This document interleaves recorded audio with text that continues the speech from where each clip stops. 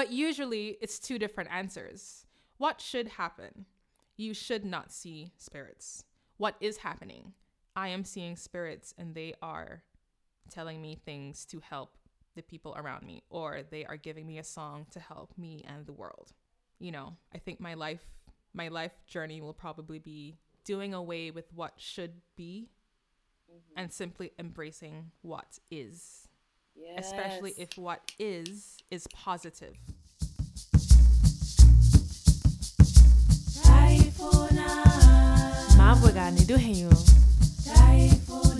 You're listening to Garifuna Sisters Talk Spirituality. Mavriga fam, good morning. My name is Kylie Simone. I'm here with my wonderful, beautiful, amazingly talented sister, this child. Stefan Feroza Cayetano. We are the Garifuna Sisters. Yes, we are. People are actually calling us the Garifuna Sisters. I mean, aren't we? Yeah, you sisters. Yeah, we are.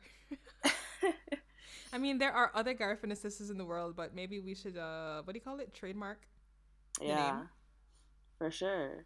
That's a great idea. We should definitely do that. Anyway, if you're a first-time listener, welcome to the Garifuna Sisters Talk Spirituality podcast. You can follow us on Instagram and Facebook at Garifuna Sisters Podcast for updates on everything that we're doing. You should definitely respond to we're doing a call to action for a special episode that we're curating. We want you guys to respond to us. We're passing the mic to you to say, what does it mean to you to be Garifuna? So DM us, send us an audio message. Tell us what it means to you to be. Yes, email us at garifunasisters@gmail.com and tell us what it means to you to be Garifuna. Moving right along, this episode is the first episode in the Modern Day Garifuna series. Ooh, tell the people, what is that? The Modern Day Garifuna series is running throughout November in honor of Garifuna Settlement Day, which is November 19th, and apparently in some places November 20th.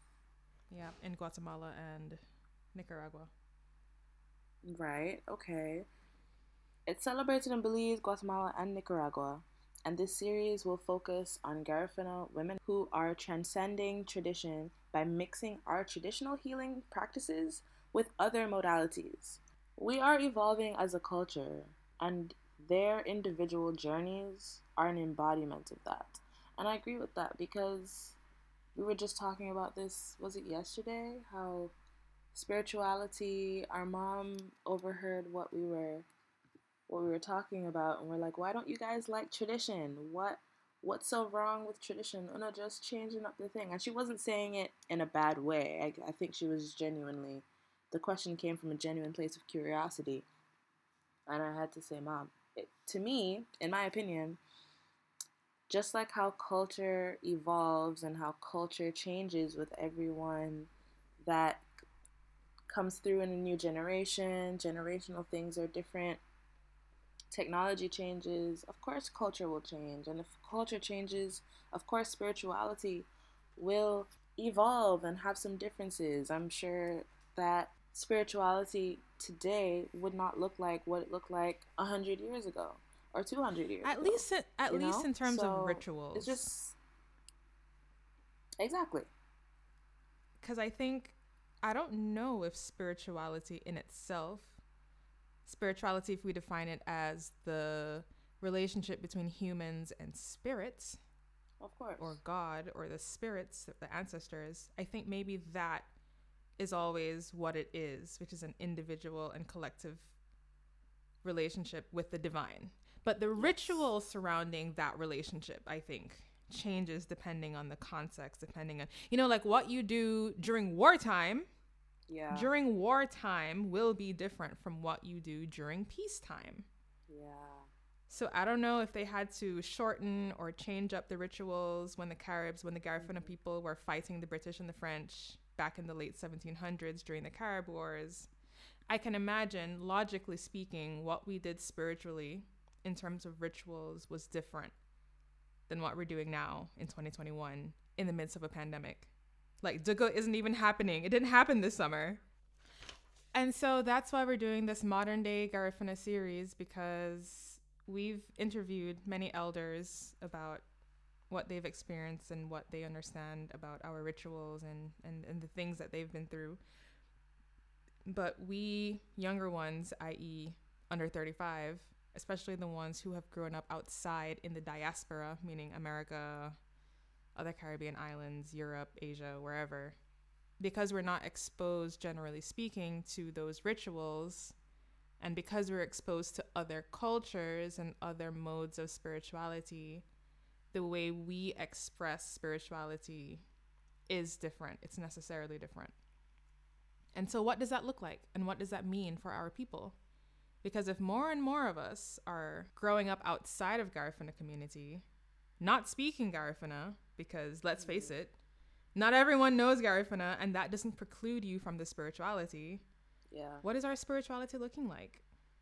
So that's what this series is all about. And we've done a couple of recordings of this, and I'm so excited for y'all to hear it. We're doing some different things. We're having some out of this world experiences, some of us. Yeah. One of them had me clutching my pearls, like, holy cow, what are people gonna think about this? You don't have pearls, Steph. Exactly. This woman had me clutching my imaginary pearls. Like, Oh man.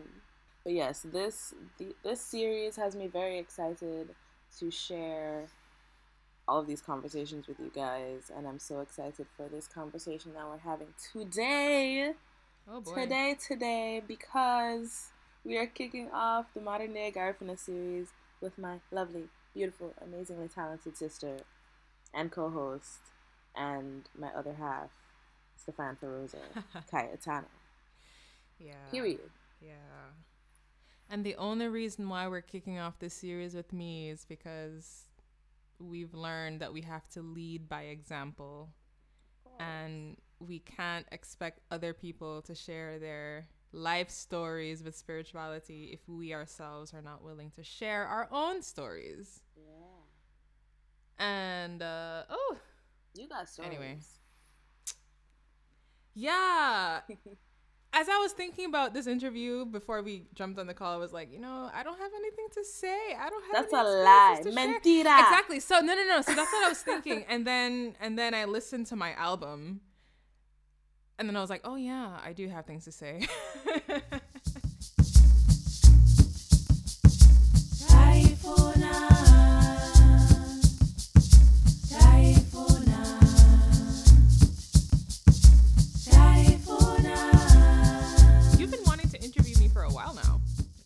Why? Because you've been part of the process since day one. Yeah. I know, but I feel like I felt for a while now that we owe it to the people to hear at least one of our stories, because I'm still going through it. I'm still in my journey in like the early. I feel like I've been in the early stages for a while, but I also feel like no, but you've been in it for some time now. Yeah, it's true. You've been in it for some time. I still feel like a baby spiritualist. Like, I'm like a toddler. I'm like, I kind of know what's going on, but like, I'm still like, wow, like, what is happening? Anyway, can you tell our listeners who you are and where you're from? As if they don't already know. But go ahead. As if they don't already know. Well, I can't assume that everyone that's listening to this episode has listened to previous episodes. My name is Steph-Ann Feroza Cayetano. My mother named me Steph-Ann. That's the name in my passport. And I've thought about changing it to Feroza. That's the name that I go by. But also I have 2 passports and multiple IDs, and it would be very expensive to change not only my name, but all of my identifications for all of the countries. So, yes, my name is Stefan Feroza Cayetano. I am a singer, soul writer, right? Songwriter, but I call it soul writing because I write songs from my soul and from the spirit that walks with me. There's a woman who walks with me. I'm aware of her now. And I'm also the co-host of the Garifuna Sisters Talk Spirituality podcast. So this is where you find me regularly every every Sunday, every other Sunday. Oh, and where am I from? I am from Belize. That is my anchor. That is where, if I am a boat, then my anchor is in Barranco Village, Belize. Even though my boat has traveled far, currently I'm based in Spain. I'm in the south of Spain. The anchor tugs me back to Barranco Village. That is the one place where no one can kick me out. Speak on it. Because they could deport me here in Spain, but that's true. Yeah, that analogy, I got it from Uncle Roy. We had Baba Roy in our third episode. He was one of those people who understood the tragedy of my identity crisis when I was a teenager. And he was like, no, you're from all of these places. Your boat docks in different countries, but your anchor, where is your anchor? My anchor is in Barranco. Yeah. Wow. No, that's beautiful. Oh, yeah. Spirit's definitely here. Oh, no, I'm feeling it. I'm feeling a bit. I'm feeling a bit. I don't know. Yeah. If that makes sense. For those who can't see, Kylie's doing this kind of like woo-woo motion, and it's spirits are her. Spirits are her. So go ahead. What's the question? What was it like growing up in these different countries for you? Growing up in these different countries and growing up Garifuna? Yeah. Understanding of language, spirituality, ancestral land, all of that. That's a very confusing question, but I know what you're trying to ask because we've been doing this. So, I am very grateful that I spent the first 10 years of my life in Belize, because that's part of why I can call Belize my anchor. My earliest memories, the place where I got to know myself and my culture, was in Belize, with family, hearing grandma was and is a huge part of my life. She taught me how to read, hearing her and grandpa speak Garifuna to each other. Mom when she used to put me to sleep, she would sing a lullaby in Garifuna. I don't remember if we did this with you, Kylie, but there's a Garifuna lullaby. Do, do, do. Na, na, na, na, na, na, na. I can't remember the words now. But it's do, do, do. And that was every night. Every night. Wow. And then we used to go to Garifuna Mass in Belize City, and we would sing the songs. And then our family, being our family in Belize, right? The Cayetanos, they were organizing Garifuna conferences in Belize, and there were different things going on. So I'm glad that I was raised, at least the first 10 years in Belize, where I could just be part of that. That was just the norm. And then when we moved to Jamaica when I was 10. And as I found moving to different countries, especially when those countries don't know your country, you really have to explain your country and your culture to other people. And so going into the Jamaica school system, where they have a Heritage Week and they celebrate their different ethnicities, and, Jamaica has different ethnicities. What is it? Many people, one culture? Out of many, one people, because there are many different... Yeah, because there are many ethnicities. So, people would come to school in like their little... What is it? Their plaid. Like the Africans in Jamaica have their traditional thing, which isn't our thing. Yeah. Their traditional dress. Thank you. Ooh. And our mother tells this story in our episode with her back in May. You guys can go and listen to that. But yeah, in Jamaica, they didn't know about Garifuna, and they didn't know about this special group of Black people who were never enslaved. So I grew up in Jamaica at the last part of elementary school and all of high school, having to teach my classmates and my teachers, no, this history that you're teaching us is wrong. Like, the Caribs were not cannibals. The Caribs and the Arawaks are not all completely dead because I am here. What is Garifuna? Garifuna is this. And I think moving to Jamaica is what really made me aware of my Garifuna-ness, because our mom... I love her.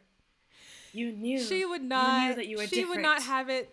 She would not have it any other way. I mean, but our house was a Garifuna house. We had the paintings, we had the drums.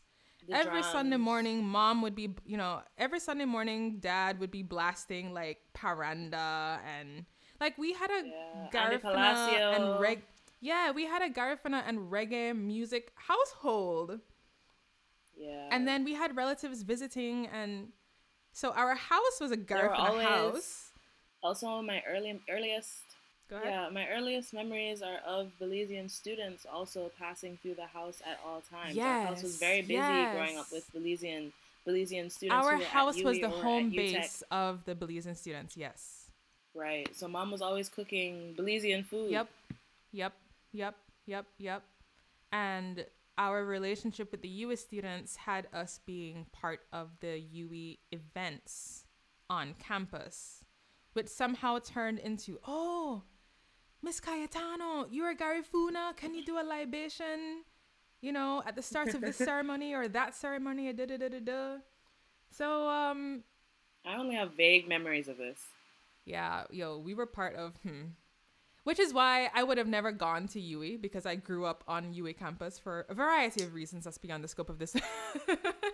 That makes sense now that you put it like that, because I'm at UWI and I'm looking at these people like, hello, this is who I am. And everybody in my department is like, oh, you're the Garifuna girl. And I'm like, yes, I am.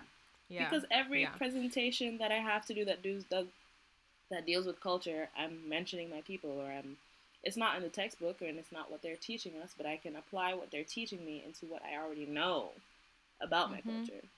And it's what makes you different. But I was going to say, so growing up in Belize, where it's a country where they know we have a strong presence in Belize. And our extended family are part of the Garifuna leadership ever since, for as long as I can remember anyway. And I'm 29 years old. And so it was always a norm. So I think if we had stayed in Belize, I never would have, I don't know. I can't say what would have happened, but I don't think I would have questioned it as much as, not questioned it. I don't think I would have paid attention to it as much as I had to living in Jamaica, where we were just so different. Yes, we were Black and we could blend in with the other Jamaicans, but we were a different kind of Black, especially learning Caribbean history and learning slavery, right? And in Jamaica at my school, we learned about slavery in detail. Yeah. And so learning about slavery and the plight of Afro-descendientes, Black people, but then also knowing my own history and being like, oh yeah, like this is what Black people went through in the Caribbean, but also the Garifuna people had a parallel story going on. Yeah. And having something to be proud of. Of course. Yeah. So shout out to mom for really enforcing at least that identity. Yeah. And then it became an anchor, because for the first few years in Jamaica, we weren't supposed to stay in Jamaica for as long as we did. We were in Jamaica for 9 years. The plan was, at least what I was told, we were supposed to be there for 3 years. And then another 2 years. And then that turned into something indefinite. Mom was like, I don't know. Dad was like, I don't know. And so I was like, well, I don't know. Yeah. And when you're a teenager, you need certainty. Like in child psychology, like you need certainty. And if there's no certainty at that impressionable age, that does things to you. When I was in the first part of sixth form was when Dad got the call and he was like, well, my daughter just started this thing. Like, can we do an extra year? Because he had that conversation with me. He was like, hey, so we finally know when we're going to move. And I was like, yeah. And he was like, but I asked them to wait because you need to finish sixth form. And I was like, ugh. You were happy? Did you want to leave? Jamaica? I did not like Jamaica. But anyway, that's another conversation for another day. I never liked Jamaica. Okay. I like the friends that I made, but I never liked Jamaica. Jamaica was not my place. I did not like the classism. You know what? That's how I felt about Trinidad. I did not like the classism. Anyway, so being a teenager, and that's the time when you're trying to find your identity anyway. Yeah. And then understanding that my cultural identity is very different from the identity of the people in whose country I'm inhabiting. And then Jamaicans, as you know, are mad proud of their country. Yeah. And so I was very well aware that I'm not one of you. And so the question is, well, who am I? Right. I'm Garifuna because that's all I have. Right. Which was exacerbated when I went to college in LA, where I hung out with the Latinos. Because culturally, Garifuna are closer to Latinos than they are African Americans. African Americans, and if you're African American and listen to this, I say this with love, but y'all are different. African Americans are a different kind of black. They are. The historical context of African Americans is just such that we who grew up in the Caribbean have a different. It's just different growing up black in Jamaica, where everybody is black. Yes, there's issues of colorism, but it's different growing up black in a black country as opposed to growing up black in America in the context of white supremacy and white culture. Yeah, and whiteness. Which is supposedly mainstream. Yeah. So when I went to America to live for the first time, I was like, yeah, y'all are different. I don't know. There was just a different vibe. So I used to hang out with the Latinos, but they're like, yeah, but you're black. And I'd be like, well, but I'm Garifuna. Like my people, I have family in Guatemala and Honduras. So I guess I'm Afro-Latina, which is a huge conversation among the Guatemalan and Honduran Garifunas, where they're like, am I Afro-Latinx? Like, what does it mean to be Afro-Latinx? And in Belize, we don't have that conversation because we're not black in relation to the dominant Hispanic culture. Right. So that's not so that's not a conversation in Belize, but that is a conversation among the other Garifuna countries. Mm-hmm. But anyway, so I was like, well, by the time I got to the States, where again I had to explain who I was and what kind of black I was. Yeah. And then moving to Trinidad, right after, and now I'm in Spain. I have never been able to claim a country because I don't claim a country. I spent my high school years in Jamaica, but the Jamaicans around me made it very clear that I'm not Jamaican, and my family also made it clear that I'm not Jamaican. We certainly weren't Trini because Trinidad is a whole other beast. And then going home to Belize every summer and Christmas, I spent the first few years of my life in Belize, but by the time we would come back, I'm not Belizean either. We'd be different. And so if I can't claim a country, which I couldn't, what could I claim? And I needed something to claim. And so that's how I came to claim, well, I'm Garifuna. That's my identity. That's who I am. Because I can't claim anything else and everybody else is claiming something. So if I have to claim something, it will be my cultural heritage. So thank God for that. I think without realizing it, Mom really did sow the seeds for that claiming Garifuna-ness in both of us, because I kind of went through the same process just at a later time. You went through the same process at a later time? Yeah. I mean, well, obviously because I'm a younger sister. But I remember a period of time where mom was teaching us, or teaching me, I don't know if you were probably there, saying Garifuna Nuguya. I am Garifuna. And that was like a repeated phrase for a period of time. And I think subconsciously, like consciously, I was like, okay, yeah, like you're teaching me another Garifuna phrase. Because I don't speak Garifuna, we don't speak Garifuna, but there are little things that we know. Like Duna. Beba Agua, go bathe. Right? Like small things. I don't know. Yeah, like Hage, Galeng. Right? Keys. Hagesa, insert word here. I don't know. Yes. I don't know. But, all of that, yeah. But, I think at some point I realized, like, it just clicked for me, too. Like, I can't claim anywhere, so I'm just going to claim my ethnicity. I'm going to claim my people. I'm going to claim... Because I just feel so emotional about it, because it just means so much to us being able to claim something. Yeah. So I feel you. Because in the Caribbean, Caribbean islands love them country. Like the Trinis are like, Trinidad is the baddest place in the whole world. Trinidadians love them country. Jamaicans love them. Belizeans too. Like everyone's like, yeah, this is where I was born and raised. That's something I've always registered. Like in each country that I've lived, there are many people who are like, I was born and raised here. And I've never, ever been able to say I was born and raised, because I was born in America. Yeah. And even when I was living in Belize, our relatives would be like, yeah, come, American niece, my American niece, tell me, da-da-da-da-da. Really? Even though I had never lived in America, our close relatives would be like, oh, yeah, but you're the American one, so da-da-da-da-da. But, like, I'd never lived in America. And then when I did go to America, I was like, oh, I am not American. And to this day, despite what my passport says, and despite the accent that I have, I am not American. I did not go to school in America. I don't have an understanding of whiteness as real Americans do.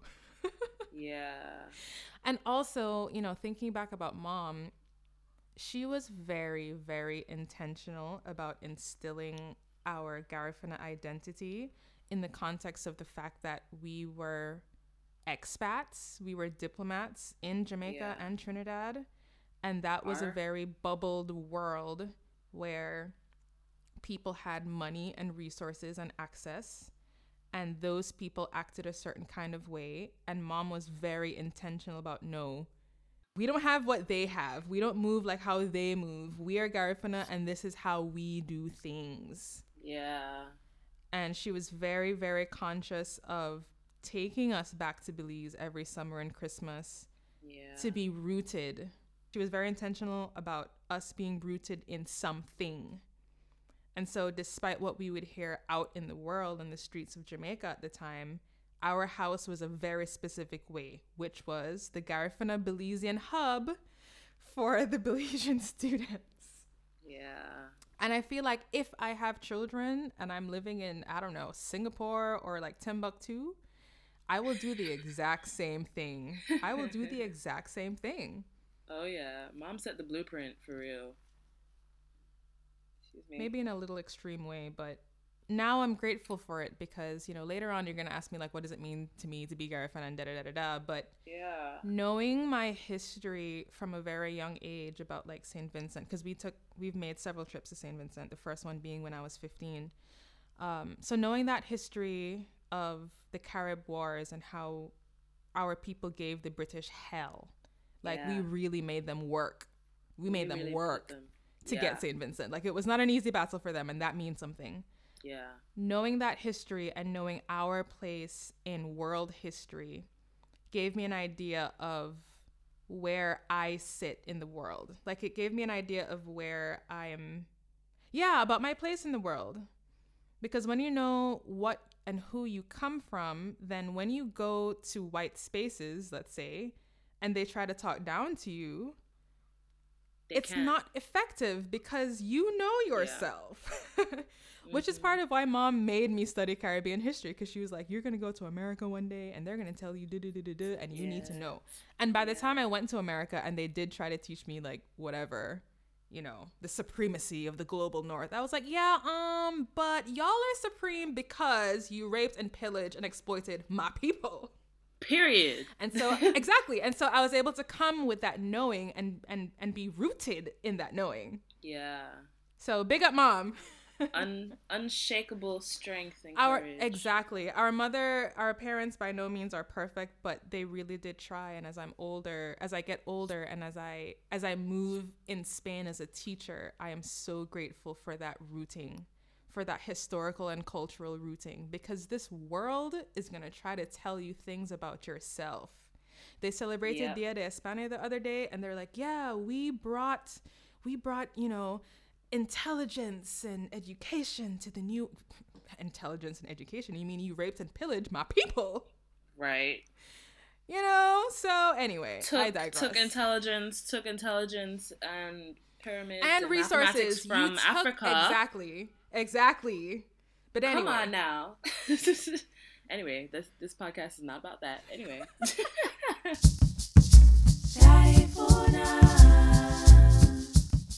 Did you always know about Garifuna spirituality? What was that like?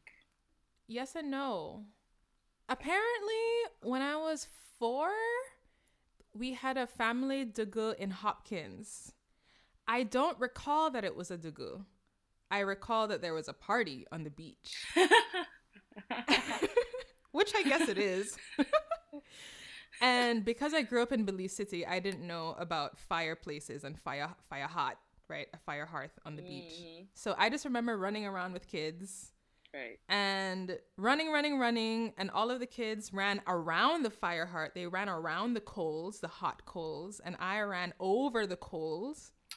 And I burned my feet. And I don't have any damage now. So I think it was just a sting. But I just remember running through the crowd and finding mom and being like, my feet hurt. Like, that was not, no, that was not nice. That was not nice. You poor thing. So, yeah, no, that was not great. And mom tells that story now, and she just laughs because she was like, oh, my city child didn't know about country living. Because back in those days in Hopkins, every house had a fire heart. Every house. And you would just walk down the street and people would be baking over the flames. And really cool, really great food. Anyway, did I know about spirituality? Not really, but yes, because there's experiences like that.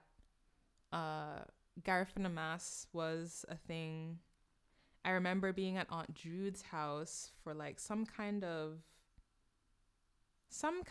party, mass, wake thing, and someone was possessed and was like falling, and people had to fan the woman, and I was like, what is going on? And no one explained to me what was happening. I just knew that this woman was not herself, and I don't know if Aunt Jude even remembers that, but beyond that, and I knew that we had a temple called a Dabuyaba, but I didn't know the details. And then when I was a teenager, mom went to Sinabe Esti, he's a Buye in La Buga. She went to him a couple times and took us along with her. And I remember going and being like, okay, he's a healer. He's a Garifuna healer. Cool. He blessed us and he gave us like a bath to do. And I was like, okay, we take baths, whatever. But it wasn't really something that I sat down to think about until I had my experience. Until you had your personal experience. Until I had my personal experience. But did our family believe? I think mom was aware, and she shares her story in her episode. Yeah. Dad, our father, I think is respectful towards it, and he understands that there's that part of our culture, but he does not partake. But he's also never obstructed me or our mother in doing the work that we have to do. Yeah. As for my father's extended family, I mean, Baba Roy is Baba Roy. He studied this aspect of our culture. Yeah. His siblings are respectful of it, but they're not into it. And my grandmother on my mother's side, I can say that she is respectful now, but she also is not, they don't partake. So yes, I knew about it, but no, I didn't, because when it was my turn to have my personal experience, I was freaked out. I didn't know what was up from down. I was confused. Okay, so let's get into it then. What was that first experience for you that was like, oh my God, what is happening right now? I mean, I already know the story, but I don't know if I want to tell that story again. You don't? Do I want to tell that story again? I think it's a great story. I like that story. I feel like that was when things really shifted for our family when you had that first experience. I feel like family wise, we all kind of, it was almost like a wake up call. It was like, hey, we need to open our eyes and pay attention. The beginning of the domino effects. Yeah. It's very, well, I don't know. You might not want to tell the story, but I think that it's very important. All right. Well, I will start by saying that I've always been sensitive to energy.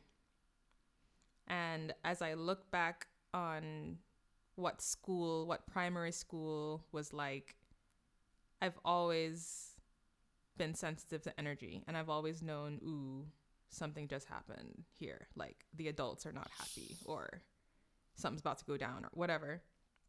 And I used to have dreams, and when we moved to Jamaica, like one of my first friends, we used to talk about like deja vu and like having vision. So I remember having those kinds of conversations because she's a very spiritual person in the Christian faith, like traditionally Christian faith.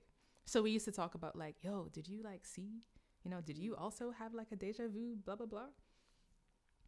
And there's a specific experience that I'll never forget when I was 17, 18, where I interacted with a classmate and she didn't say what was wrong with her, but I think I patted her shoulder because I could tell that something was wrong. And when I touched her, all of her chaos and confusion entered into me, like syrup filling up my body. And so all of her chaos and confusion entered me, and then I went to gymnastics. That was after school, and I could not move. I was incapacitated. Like I tried to do like the first part of the class, and then I was like, you know what? I don't feel good. I can't. And so I remember just sitting that class out. And I'll never forget that because that's when I realized that was sort of the beginning of my thing of not touching people. Oh, wow. Because there are some people, that was the very, very, very first time though that I touched someone and I was incapacitated. Wow. And in 2012, there was the New Year's of 2012 or the New Year's of 2013. We were in Barranco and there was a gathering of spiritual leaders that Harold Zuniga was a part of. And in our episode with him, he talks about that.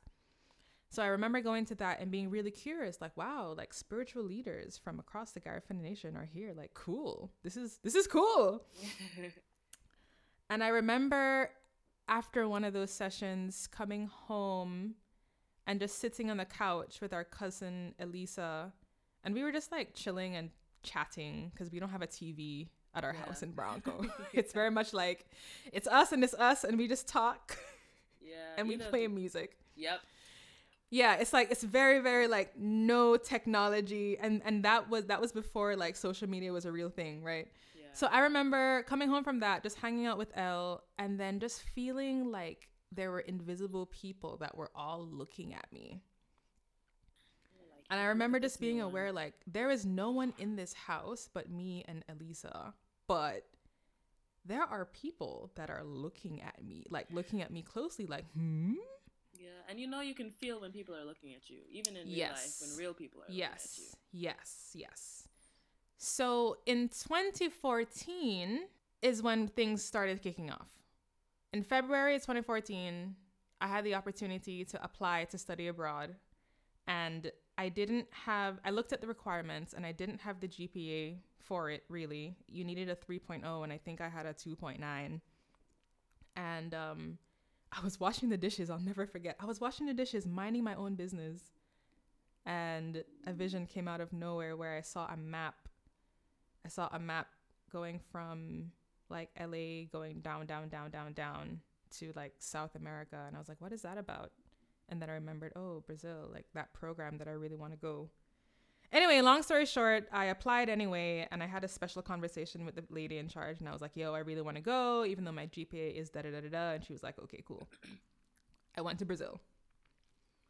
On the way to Brazil, and this is where I've told this story before in our very first episode. On the plane, it's an 8-hour flight from Miami to Sao Paulo, and I had the road to myself, thank God, because it's an 8-hour flight. So at hour 1 or hour 2, I stretch out to take my little, to curl up and take my nap. And all of a sudden, there was a party in the plane. There were people doing a conga line. There were streamers. There was a conga line. There weren't drums, but it was like some kind of music was playing on the other side. And they were like, yeah, we are going to Brazil. Woo! Whoop, whoop. But there was no one on the plane because it was like a split vision. I could see that it was a quiet plane. Most people were sleeping or like on their laptops or watching the in-flight movie. But on the other hand, there were these translucent people conga lining. And I was like, nah, this can't be. What? No, I'm gonna go to sleep. That was me. I'm just gonna go to sleep because no. So I closed my eyes for a little bit and I like cracked an eye open and the party was still going. And I was like, all right, well, this is okay. Whatever. I go to sleep, the flight passes. But my time in Brazil was the beginning of everything, which is why I always mention that I have lived in Brazil, even though I was there for 6 months. Because it was while I was time to live 6 months. 6 months is very short in the span of a long life, but 6 months where many things happen, it was the beginning of everything. Because while I was there, I think part of it too is that when you are in an unfamiliar space in a country where they don't speak English, and I'm still learning Portuguese at that point, your senses, all of your senses are on. And that's when I started hearing things. That's when I started hearing voices, where I'd be on the bus and a very clear voice would say, get off the bus, you're going to meet some people. This happened to me in Rio. So I was like, well, I mean, I got nothing to lose. Let me get off this bus and see what I find. And indeed, I met some really cool old guys. These were like grandpas who were like, oh, venga, come and hang out. And I hung out with the guys and it was cool. That happened a couple times. That's where I started seeing spirits because I had the posse. I had that really late class that went from 6 to 9, I believe. And as I was walking, I was aware of a posse of people. That's what I could call it. It was like a group. And they were in front of me and they were behind me. Your entourage. And yeah, I had an entourage. And my reaction was, there are people, but there's no one. But they're there. But also, they're protecting me. So I guess, like, all right. Like, all right, whatever. Like, yeah. I have company because I'm by myself walking, but I'm also not alone. So, all right, cool. Yeah. That was my initial reaction. Like, all right, cool. Like, this voice that I'm hearing telling me to do things, it works out. So, okay, cool. Yeah. This posse that I have, they're keeping me company. They're protecting me. So, all right, cool. And then I'd be studying and there was a spirit by the door. And at first I was like, there's someone at the door, but there isn't anyone by the door, but there's someone by the door. And it's a man. Because I could see, and even when I see spirits today, I can see the gender. I can see if it's a man or a woman. I can't clearly see faces, but I can see that it's a person. And I can tell by the vibe kind of who it is. And so over time, I was able to recognize this particular spirit by the door. And I was like, okay, cool. Like, you're over there by the door. You stay there and I'll stay here. And I knew enough about Garifuna spirituality to set some water. So I was like, thanks for hanging out. I'm going to leave this water for you. Yeah. I'm going to leave this Brazilian pastry for you. And, yeah. What started making me freak out was when I would be around people and know things about them. No personal things about them. And in those days, while I was in Brazil, I would test it. What? And I'll never forget, in October of 2014, I met this guy. I was in a group of people traveling, and I met this man. And I saw information about him and his wife, or his ex-wife, came. And so I was like, this can't be real. Let me ask. And so I was like, hey, Pablo, like... And he was like, how could you know that? Because literally this was a man that I just met like 5 hours prior and we had not talked about, relationships. Yeah. And he was literally like, he almost dropped his beer and he was like, how could you possibly know? And I was like, oh, never mind. Yeah, so I saw information. There. Yeah. And also while I was in Brazil was when songs started coming in the middle of the night. And that's when the sleepless nights started, because when spirit speaks, or when spirit used to speak, it would be at 2, 3 in the morning, just when I'm really falling asleep, when boom, here's a song. And at the time I didn't mind because, a song is coming. That's sort of when I was getting into songwriting, which, will lead to the second part of my spiritual journey. But yeah, so by that Christmas, when I came home from Brazil and Dad was having his party, as he does in Barranco, when 10 million people was coming to the house. Not anymore. I was overwhelmed. And I was overwhelmed because it was information overload to where it was just chaos. I love mom, but I would never tell her what was really going on with me. Yeah. But it got to the point where You had to. it was either I had to just so I entered her room and I was like, yo, mom, something is wrong. I think I'm going crazy. I don't feel well. I'm hearing voices. And to her credit, she was very calm. She was like, okay, what are the voices saying? Like, you know, what? And I was like, I don't know at this point. Like, I can't tell. Just that I'm hearing voices and I'm losing my mind and I'm not okay and I'm not okay. And she was like, okay. So if that happened on a Saturday, by the Tuesday, Wednesday, I was on a boat to La Buga. Because from Barranco to Livingston, Guatemala, it's very easy. There's an hour boat from PG to... Anyway, so she was like, all right, cool. You know, I'm going to send you to Fermin. Mom because is so parallel calm to what was all the time. Because what? No, well, parallel to what was going on with me, Fermin Arzu, who is an Ebu in Livingston, had gone to Trinidad a few months prior. And so, you know, like mom was having her parallel journey. So mom knew Fermin. Fermin is an hour away. So she was like, okay, I'm going to send you to Fermin and we're just gonna, yeah. And I was like, okay, cool. I don't know what mom told dad, but mom told him to give me money like for the boat and for the 3 days. Yeah, she was just like, listen, give her $100. Like, we're going to put her on this boat. I don't know what she told him, but he took us to the lancha, to the ferry, to the boat. And dad pulled me aside and he was like, listen, whatever this man tells you to do, you don't have to do it if you don't want to. You know, you have free will. And I was like, yeah, of course I have free will. But I don't know. I don't remember how that conversation went. I just remember him being like, yo, you don't have to do anything you don't want to do. And I was like, duh. I don't know what he was thinking, but it wasn't what I was thinking. I was thinking I'm going to go get help. And he was thinking that I'm going to be put through some arduous something. But snap. I went to Fermin and he let me know that I wasn't crazy. I stayed with him and his wife, Tia Letty. Shout out to Tia Letty. And he did a smoke ceremony on me to, I guess, temper my gifts. He was like, you're gifted. Number 1, you're gifted. Number 2, you're not crazy. Yeah.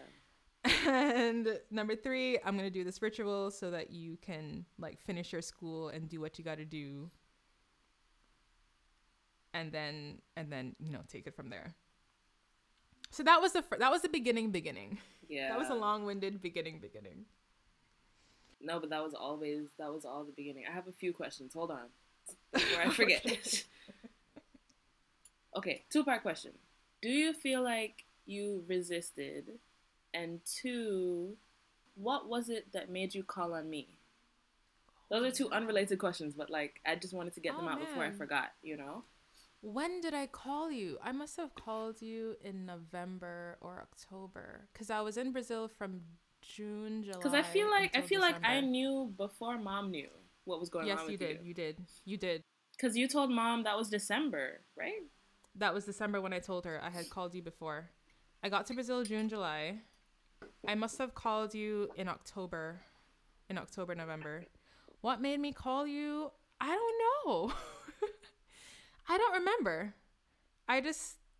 You and I have always, despite our 7 years age difference, I don't know, I trust you. You're like my person. And I couldn't talk to my Christian friends at the time because they really would think, because I eventually did talk to some of my Christian friends and they did not respond well. Oh boy. I don't know. I trusted you. I just trusted you. And I think I was sinking and I was just grabbing at anything. Okay. And I was in a foreign country with no one. I mean, I was staying with a host family and stuff, but I was literally in a foreign country by myself. Yeah. Who do you call? Yeah.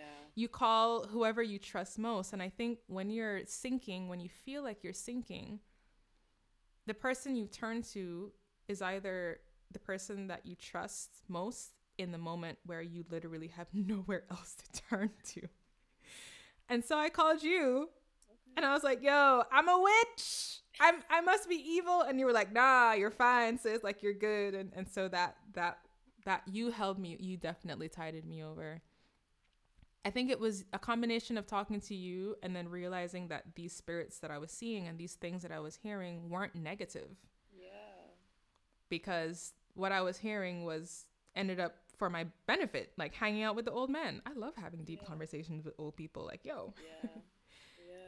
And receiving songs in the middle of the night. The only bad thing about that was that I got less sleep, but it was really cool to be writing songs, because that was when I was first starting to write songs. And the posse, the entourage, and the spirits that I was seeing, I didn't get the vibe, I didn't get the energy of negativity or harm. You know, the posse were my protectors. Yeah. And the spirit that used to hang out by my bedroom door, he was hanging out. Yeah. At first, he was very annoying, but after I told him, yo, stay by the door and I'll give you water. Like, after that, you know. Boundaries. So, yeah. As for whether I resisted, I never... It doesn't sound like you did. I want to say I didn't resist, precisely because of what I just said, which is that I never got a negative vibe. Yeah. It was just confusion and knowing that this is not normal. Yeah. Seeing dead people is not well. In my understanding at the time, seeing dead people was not normal. Yeah. Receiving songs in the middle of the night was not normal. Hearing voices telling me to do things was not normal. Receiving information about people who you don't know, that's not normal. Yeah. And then when it came to a head that December with that crowd of people, then I was really like, this can't continue because I'm losing my mind. Yeah. You started avoiding crowds after that. Yes. And so even after hanging out with Ebu Fermin and Tia Letty that Christmas, New Year's, the rest of my journey was really just marked by confusion of how do I reconcile this with what I think to be true, which is that there's only God and Jesus, and like spirits aren't supposed to exist. Right. Like this isn't supposed to be. My main struggle was this isn't supposed to happen, but it's happening. Yeah. How do I put it together? And then I turned to my Christian friends that January of 2015. I told one friend in particular, and she was like, well, what does Jesus have to say about this? This isn't. And I was like, oh shit. Well, what does Jesus have to say about this? I don't think he says anything about this. I wish I had this podcast at that time, because I mean, that's why we started it, right? It was not good. Because we didn't have these tools that we're trying to make for others. And it's a recurring theme for me in therapy, where in life in general, I struggle between what should be and what is / how I feel. Yeah. And when I talk to my therapist about something, she's like, you said should, but what do you feel? And I'm like, don't ask me that question. But usually it's two different answers. What should happen? You should not see spirits. What is happening? I am seeing spirits, and they are telling me things to help the people around me, or they are giving me a song to help me and the world. Yeah. And just, I think my life journey will probably be doing away with what should be and simply embracing what is. Yes. Especially if what is positive. Why that sound like a title of this podcast episode? Probably. Oh man, that was beautiful. Probably. Just wrapped up in a bow like that. I love how you did that. Yeah. Anyway, how did you adjust? Like once you realized, you were like, okay, this is what's happening to me. You had seen Fermin. You went back to school. You had to finish up, university. What did you start implementing in your life that was like, okay, I'm going through these things. These are the steps that will help me in coping or in adjusting. I didn't have steps. I was feeling around in the dark. I was feeling around in the dark, trying to find my way. I did not have steps. Okay. No, but like now I can tell you what the steps are. Okay. Step 1, be still and listen. But no, I went back to school. You were just winging it, weren't you? I was just winging it. I was just in confusion.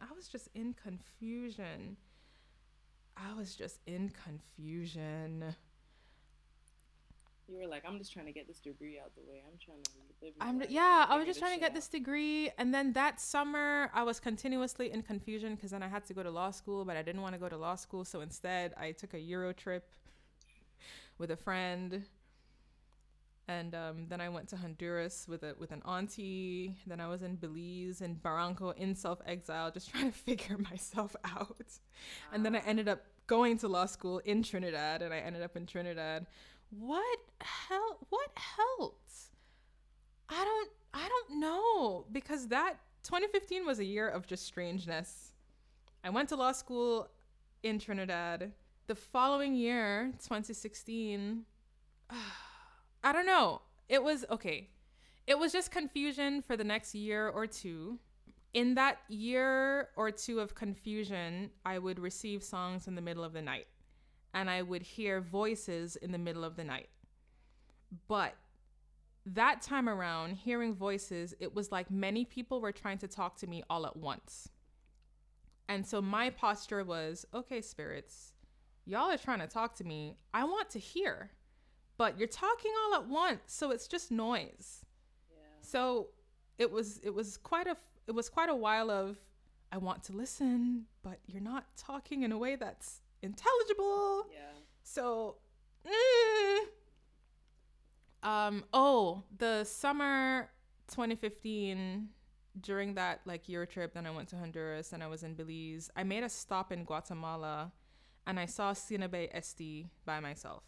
And at that point, I was angry because I was like, I'm seeing these things, I'm hearing these things, and it's not making any sense. Yeah. All of this is just And he said, actually, I hadn't told him any of that. I just went for a consultation, and then he said, you have to ask them nicely. You can't be angry with them. You have to ask them nicely. And you can't ask them only one time. It's like he made a comparison to Jesus and Peter, I think, or he made some biblical reference to like Peter asking Jesus something 3 times, or Jesus asking Peter something 3 times. And so he was like, just like this Bible person asked 3 times and more times, you too have to ask the spirits more than once. Nicely. Yeah. Nicely. I think he said some other things, but that was my main takeaway of, okay, I have to be patient with them. I have to ask them nicely. But yeah, after that, it was just confusion. 2016 was when Mom was called to head the Barranco Symposium. Oh yeah, that's when which was a which was a domino gathering of leaders. Yeah, which was a gathering of leaders and and I was part of that just because she's my mother and we were dragged along everywhere. Yeah. But that time was seminal because a spirit came and directly gave me a message to leave the boy that I was with, leave the boys that I was with at the time.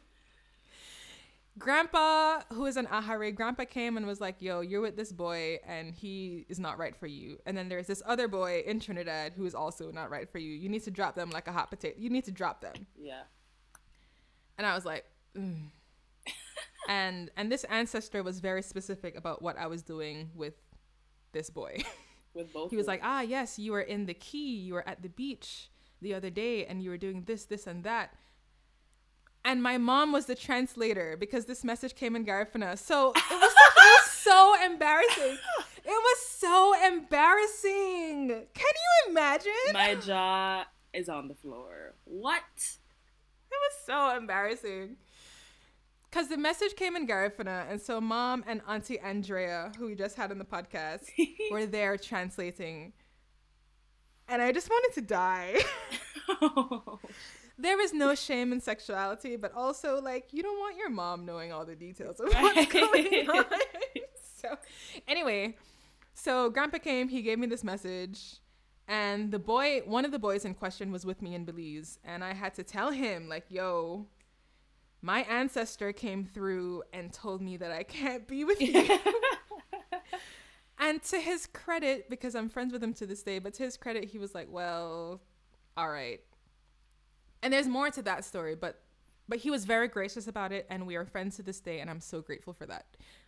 But I don't think most people would be amenable to, you know, like your kind of girlfriend's ancestor walking in on your relationship. But I must say that that same ancestor said, like, you need to leave these guys because there's a nice West Indian man who's waiting for you.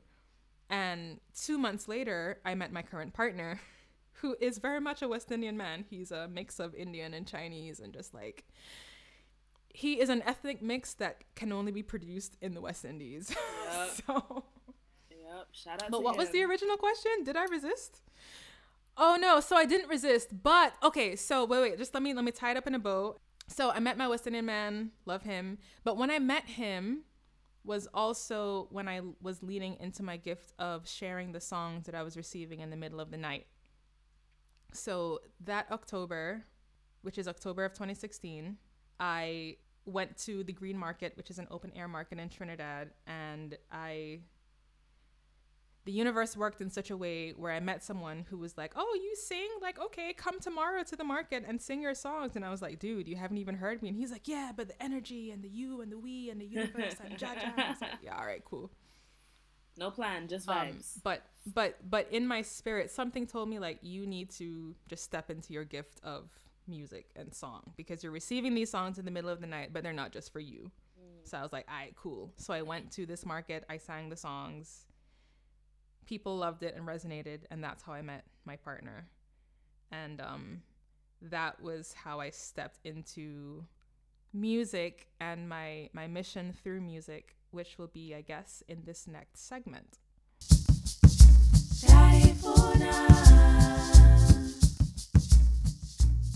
Okay, so what was that like performing those songs for you? How did that feel? Because I know I would prefer to start with the receiving of the songs, actually. Okay. How were your songs received then? No. How I received the song. Okay, I understand now, because see what I mean? That's also linked to the other question. Yeah. Right. Okay. Okay, so how do you receive songs? How does that work for you? Or how did it start? And how did it develop? Ooh, that's a juicy question. I had to understand what I wanted to ask before I asked it. Yes. Ooh, so now it's so juicy. So Okay, so I talked about the beginning of my journey. I started receiving songs. So many things happened in Brazil, one of which was receiving songs in the middle of the night. And I say receiving because sometimes it was me writing a song to express my feelings. And then other times it was me being woken up in the middle of the night, 2, 3 in the morning, with a song being dictated. Like back in the day at my school, in elementary school in Belize, we used to have dictation where the teacher would say something and then we would have to write it down. And it was like that. A song would be dictated. You used to describe it as a knock in your head. Like a knock on a door in your mind. Nowadays, in recent times, I can say it's like a knock on the door of my mind. But early on, in like 2014 when I was in Brazil, it was, you think you're going to sleep, but nah, here's this melody coming that needs to be caught. And so I would just get up and pull out my guitar and start strumming and let the song come through. So I say receive it because, you know, it's given from the other side. So that would happen, and I didn't mind, because even though it was in the middle of the night, you know, music has always been part of who I am. And so it was like, all right, cool, I have this guitar. I traveled to Brazil with my guitar, and part of me processing the loneliness that is inherent in moving to a completely different country that speaks a completely different language is loneliness, right? So part of the processing was through songwriting.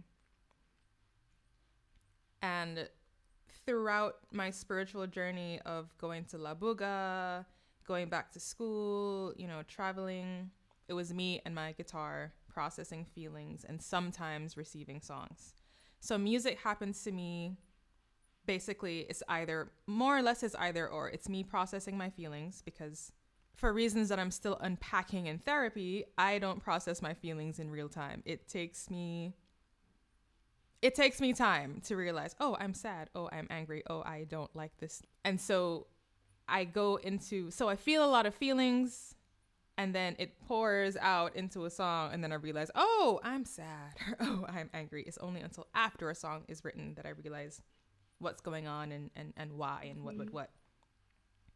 So throughout the journey, yeah, songs were coming, and they're bedroom songs because it's me in the middle of the night in my bedroom writing these things. And then, and I did a couple open mics in Trinidad. I had done a couple open mics while in those last few months in LA. And by October of 2016, I can probably find it in my journal at the time, I heard Spirit say, you know, it's time for you to share these songs because they're not just for you. And so I was like, all right, cool.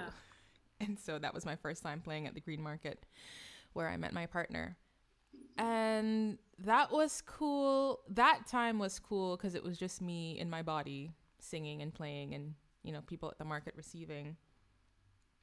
And then So that following year, so after that time at the Green Market, so finishing out 2016 and all of 2017, I would do these open mics. And this open mic, shout out to True Talk No Lie, because that's where I found my feet performing. You get like 10 minutes, so I would perform 2 songs. So in that season, I would go to open mic and I would try out new songs on the audience. Yeah. And so I would sing, and I wouldn't leave my body, but I wouldn't entirely be there either. Who was with you? I didn't know at the time.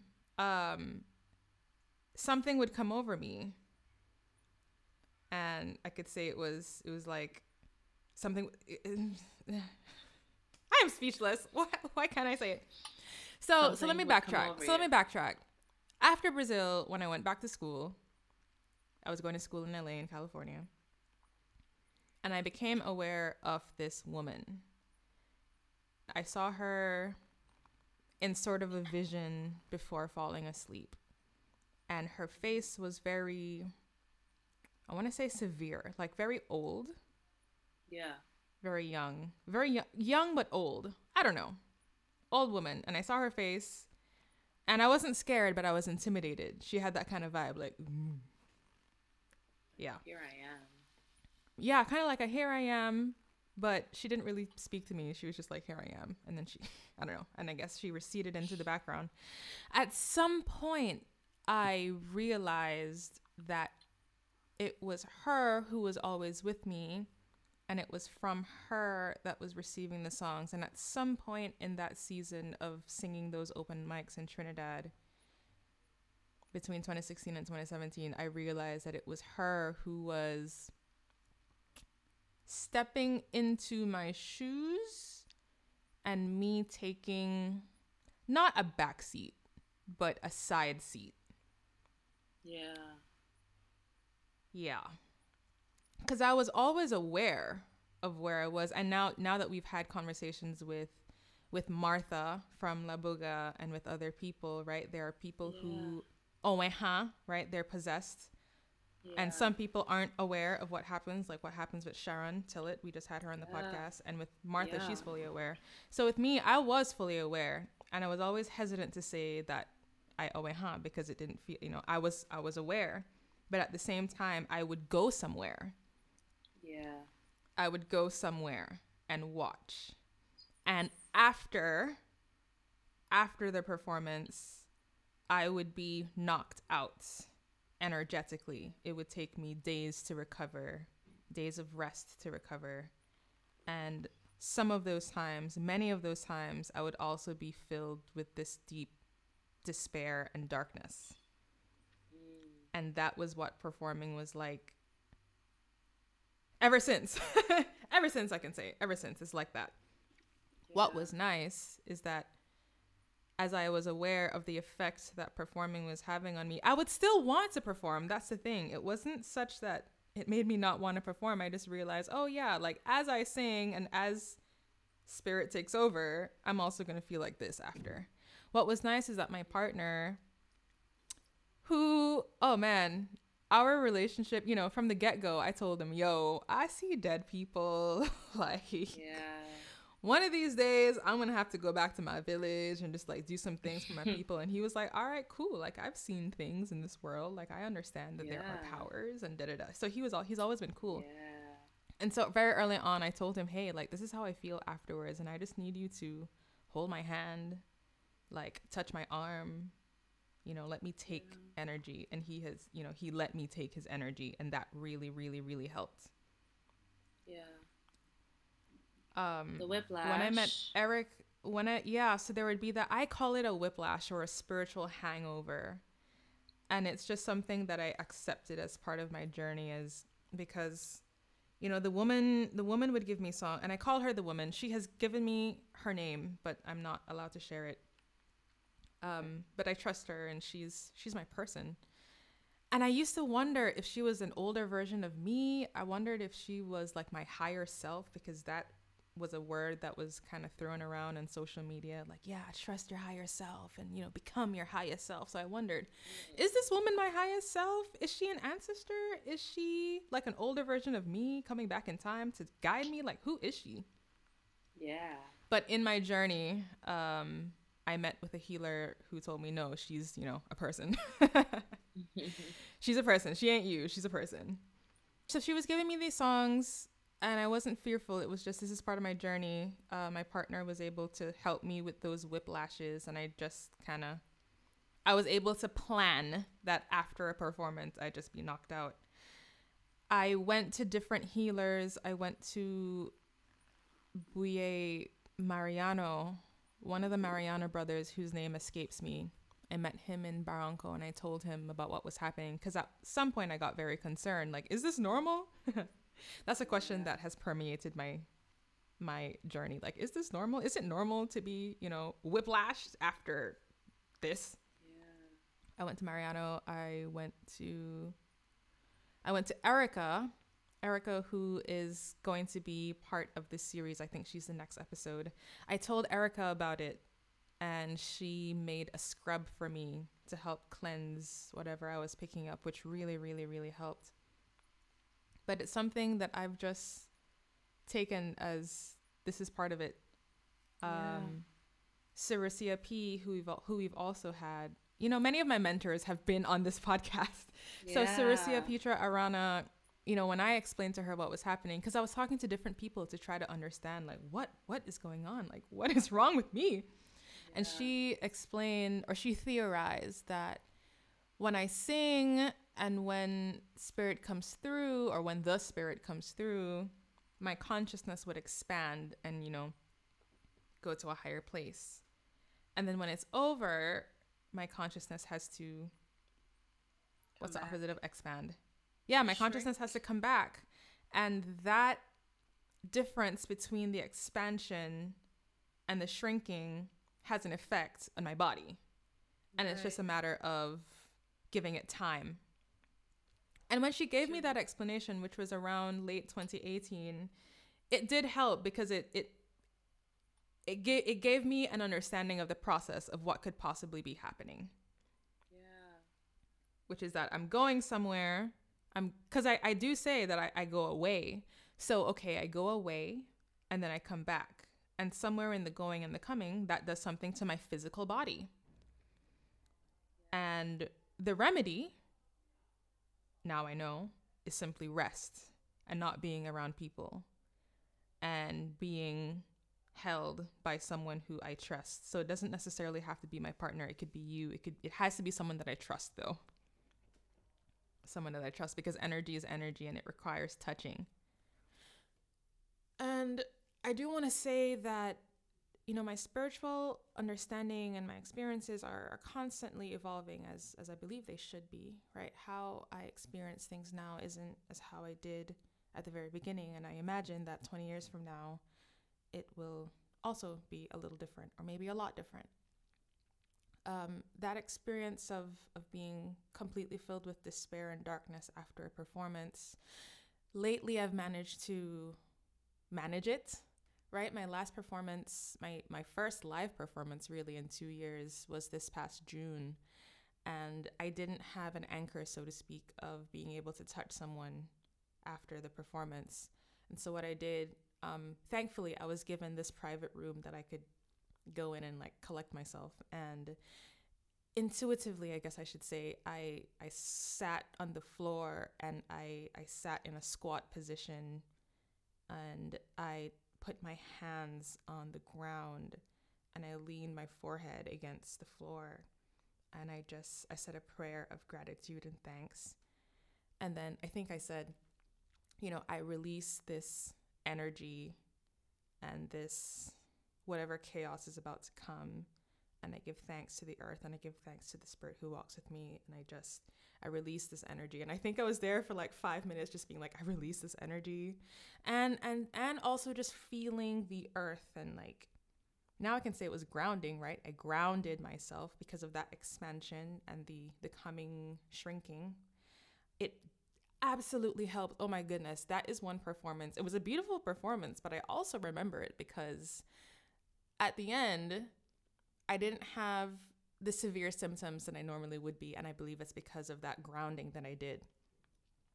So my understanding of spirituality, the way I visualize it these days is different.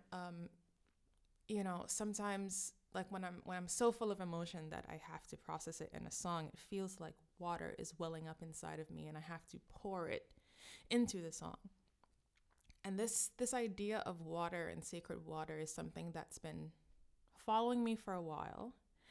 And so last summer, the first summer during the pandemic, I went into the wilderness in northern Spain. I traded work for accommodation at this hostel in the wilderness, literally the wilderness.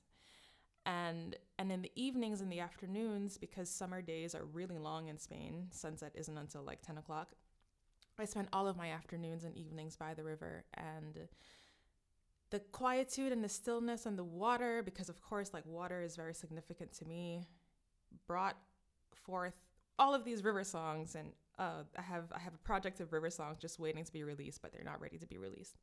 But while I was there receiving these songs, I also had this clarity where I understand now, this is my understanding for now, which I'm going to say can change, but I am a soul, which is my truest self, and I have this body. And the process of having this body and living in this world has ended up with me forgetting my true purpose and simply going along with what the world, the external world says. And the last few years of my spiritual journey has been one of shedding what is not mine and shedding the ideas and beliefs and the purposes that I've picked up from others, most of them, well-meaning. Shedding all of that and returning to my truest self, right, which is my soul. And while I was at the river, I visualized like when a song is knocking on the door of my mind, it's like there's this well within me. And that well, I think, is like where my soul hangs out. And I can go to the well intentionally, or the well can call me when I've spent too much time away.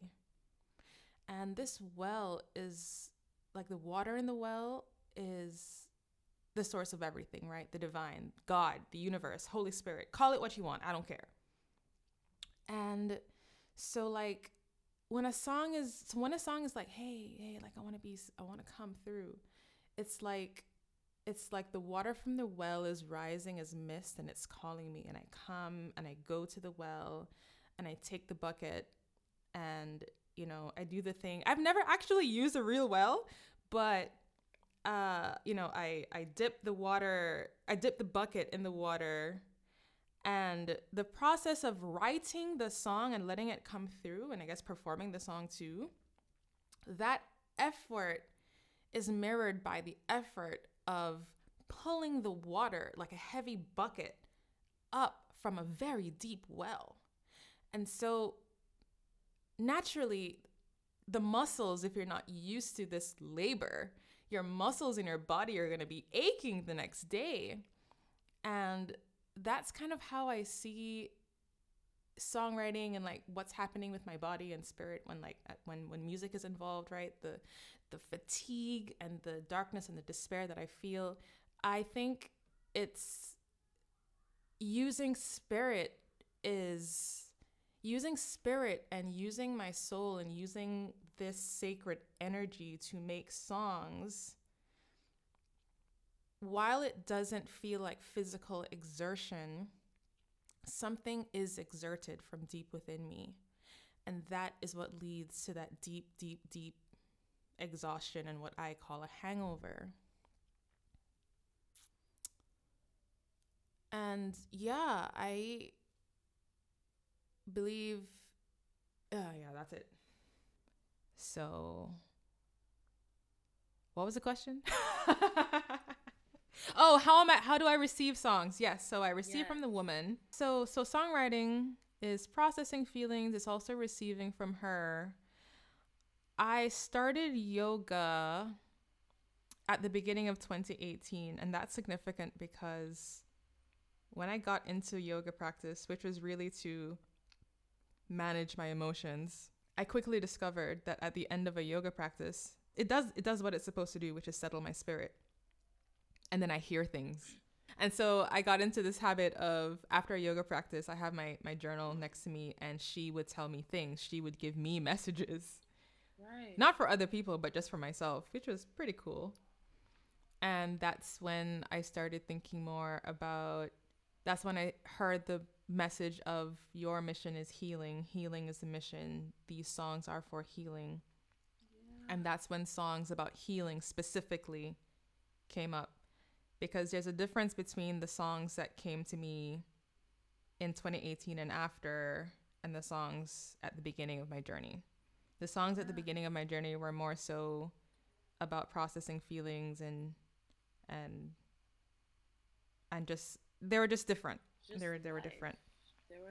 There were songs about life, songs, and they still are about things that we're going through, but something about the yoga practice that I began in February of 2018 did a significant shift of receiving more songs specifically about healing and spirit, and not in the context of Christianity, because before then they were more about Christianity, which I was affiliated with. So I forgot to mention that during my college years, I was part of a Christian ministry, and I'm so grateful for the time that I was with them. They used to do a thing called listening prayer, where we would sit in a circle and like listen for what God has to say. And I was always quite, I don't want to say good at it, that I was quite receptive. Yes, I was quite receptive to that. And so an early understanding of my spirituality was, oh, this is just like the spiritual aspect of Christianity. But, and to an extent it is, but I have since moved on from simply thinking of my spirituality in the sense of just Christianity, but that's it's another thing. Okay, so we talked about performance, we talked about the whiplash, how you've adjusted, or how you had adjusted and are still, what am I saying? Now I have adjusted, okay. At first I used to think it was just her, and I've since come to learn that it is both of you. Her and I. It's both of us, but also it's me. It's absolutely me. It is me. I used to think it wasn't me, and I used to say that it's not me who's singing, it's completely her, but that's not true.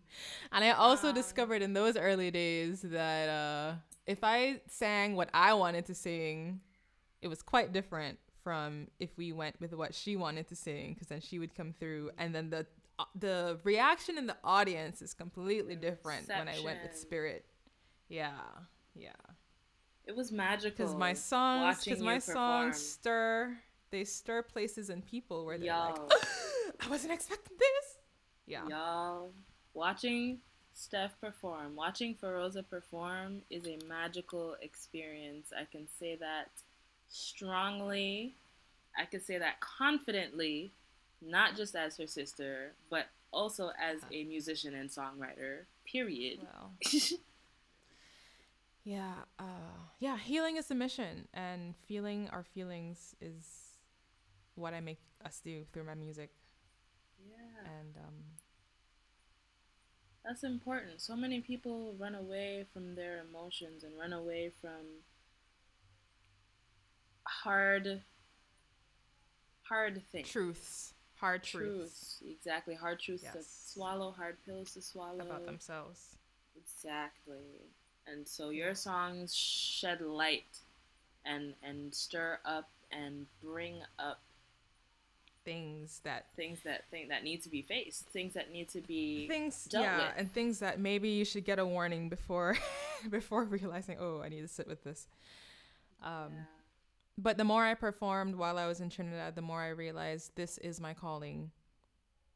Feeling my feelings and facilitating others feeling their feelings, which is how I, came to the understanding that my calling is healing is the mission, healing myself and healing others. And I went to different healers whenever I'd go back to Belize seeking a title because music has always, songwriting, soul writing as I call it, has always been spiritual. But I never felt like a Gayusa, which is the Garifuna word for singer, because Gayusas are in the Dabuaba singing songs in Garifuna, traditional songs that are received in Garifuna. And I don't speak Garifuna. So Yeah. I can't be that. You don't receive I thought. songs in Garifuna either. Your songs that you Right. receive are in English, which is also interesting. Right. And I wondered if I was an Onagale, but from what I understand and understood, a messenger, an Onagale, receives messages for other people, specifically. And the songs and the messages that I received were for myself or for the world at large, and not necessarily for, like, call Someone your specific. cousins, best friends. Like, yeah. And so there was a stretch of time there where I was hoping that there was a healer who'd be like, yo, you are a so and so and a so and so. Yeah. But now I don't give a damn. As you I'm a shouldn't. spiritual human. I am aware of the woman who walks with me, and she gives me what she gives me in the way that I can receive it, which is in English. And it is for the world. And punto final. Period. I'm cool with it. So while I was in Trinidad, I was, performing these songs. I got in touch with the people who organized the yoga festival in Belize, and I performed there. And I performed at the New Fire Festival in Trinidad. And I was consciously in this season of receiving these songs and writing them. Then I moved to Spain.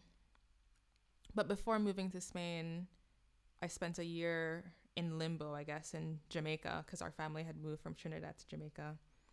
And I continued receiving, and I continued receiving more songs, and receiving songs became more and more an intense experience because I can be driving or washing dishes or doing something really mundane and repetitive, and that's when,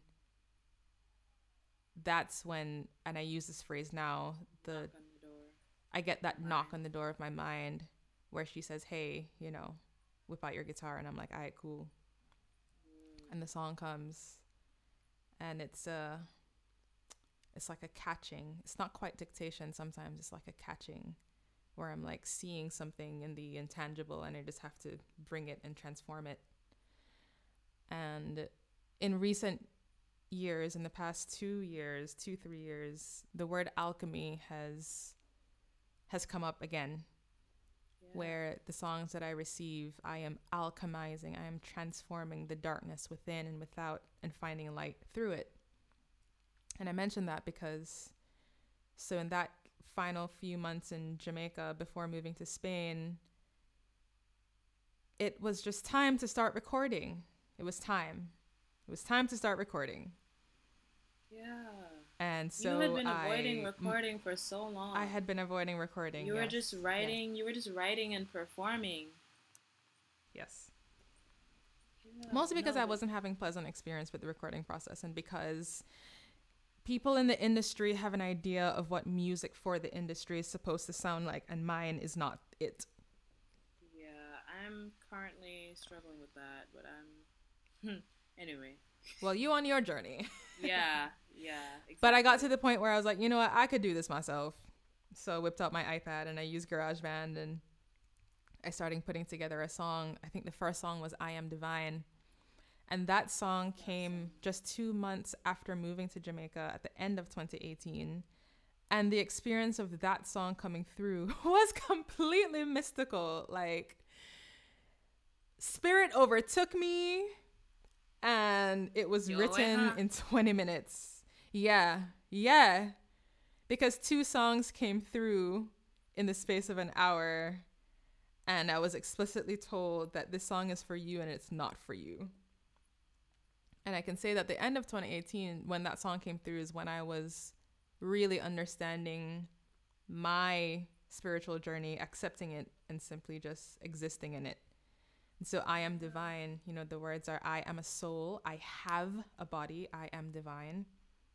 There need not be conflict. There need not be pain. We were put here for a purpose, but we forgot along the way. The world, I think, is broken. It wants us to be torn between the life that is expected and the life for which we're born. Important is the soul, the truth of who we are, right? Because I believe that the soul is the truth of who we are. Right. And our body is just a shell for all the lessons that we must learn. We are not our bodies. We are not our pain. We're here for a sacred purpose. What does your soul say? I was listening to Super Soul Sunday, and I was like really delving into spirituality in general and not just the Christian confines of it. And it's reflected in the songs that I was receiving, because it's like the woman with me was like, yeah, this is what's up, girl. Like, this is what's up. And I was like, all right, cool. So when I started recording, that was the very first song that I started producing myself. Yeah. How was that process for you, learning to record for yourself whilst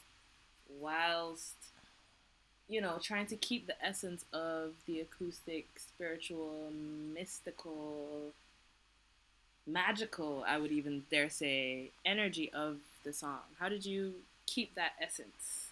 The process of recording and producing is a process of listening to myself and listening to spirit, which is something that was really honed in during the pandemic. Is she there with you in the studio? Was she like, I don't like yeah, this. She's right here. Okay. Nothing happens without her. Okay, fair.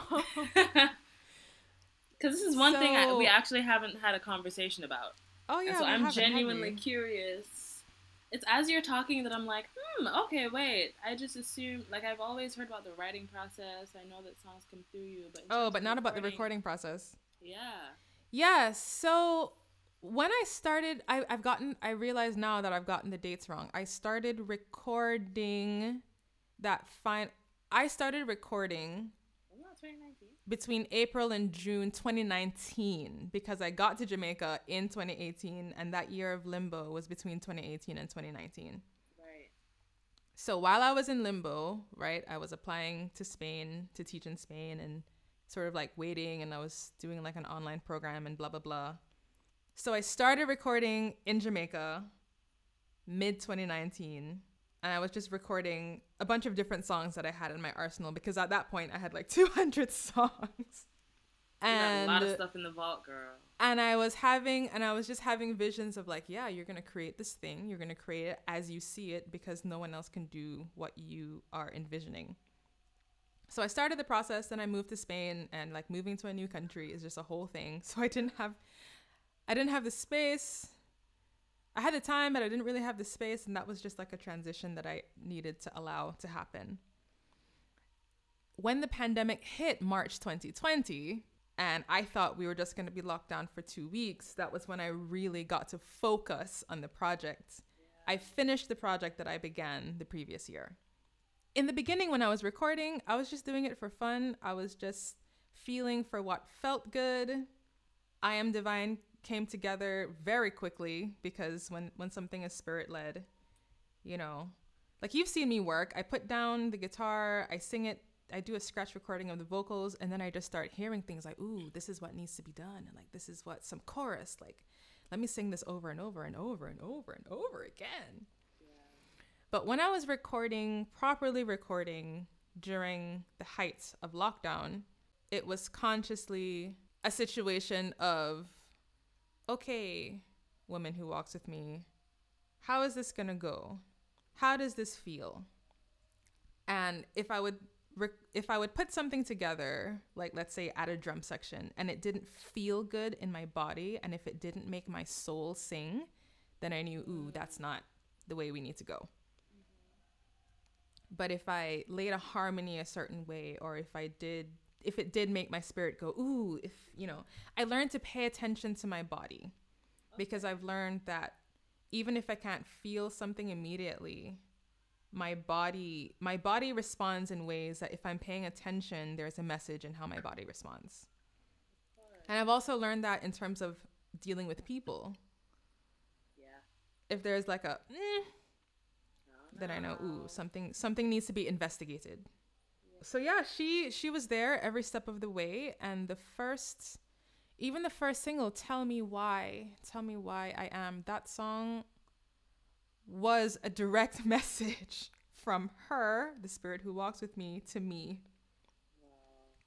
She sat me down, because I don't remember what I was doing. I was minding my own business, and she sat me down. I felt like a heavy, like, sit down. And she asked me, she was like, tell me why you are running and hiding from yourself. Damn. Yeah. Damn.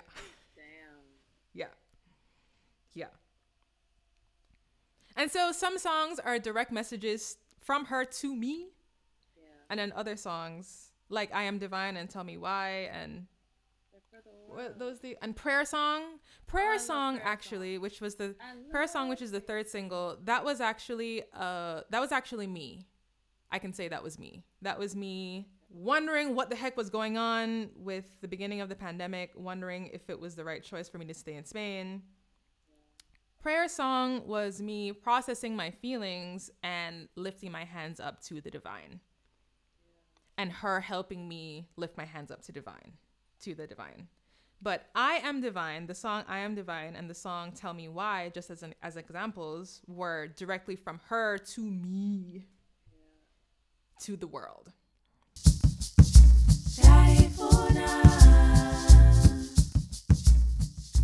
So I've talked about the singles, and the album and her piece came together because in the process of listening to myself while creating these songs and watching the world seemingly burn, the project was already called Inner Peace from the year before. Inner Peace, INNER, Inner Peace. And I had always envisioned that the collection of songs would be songs that led me to inner peace.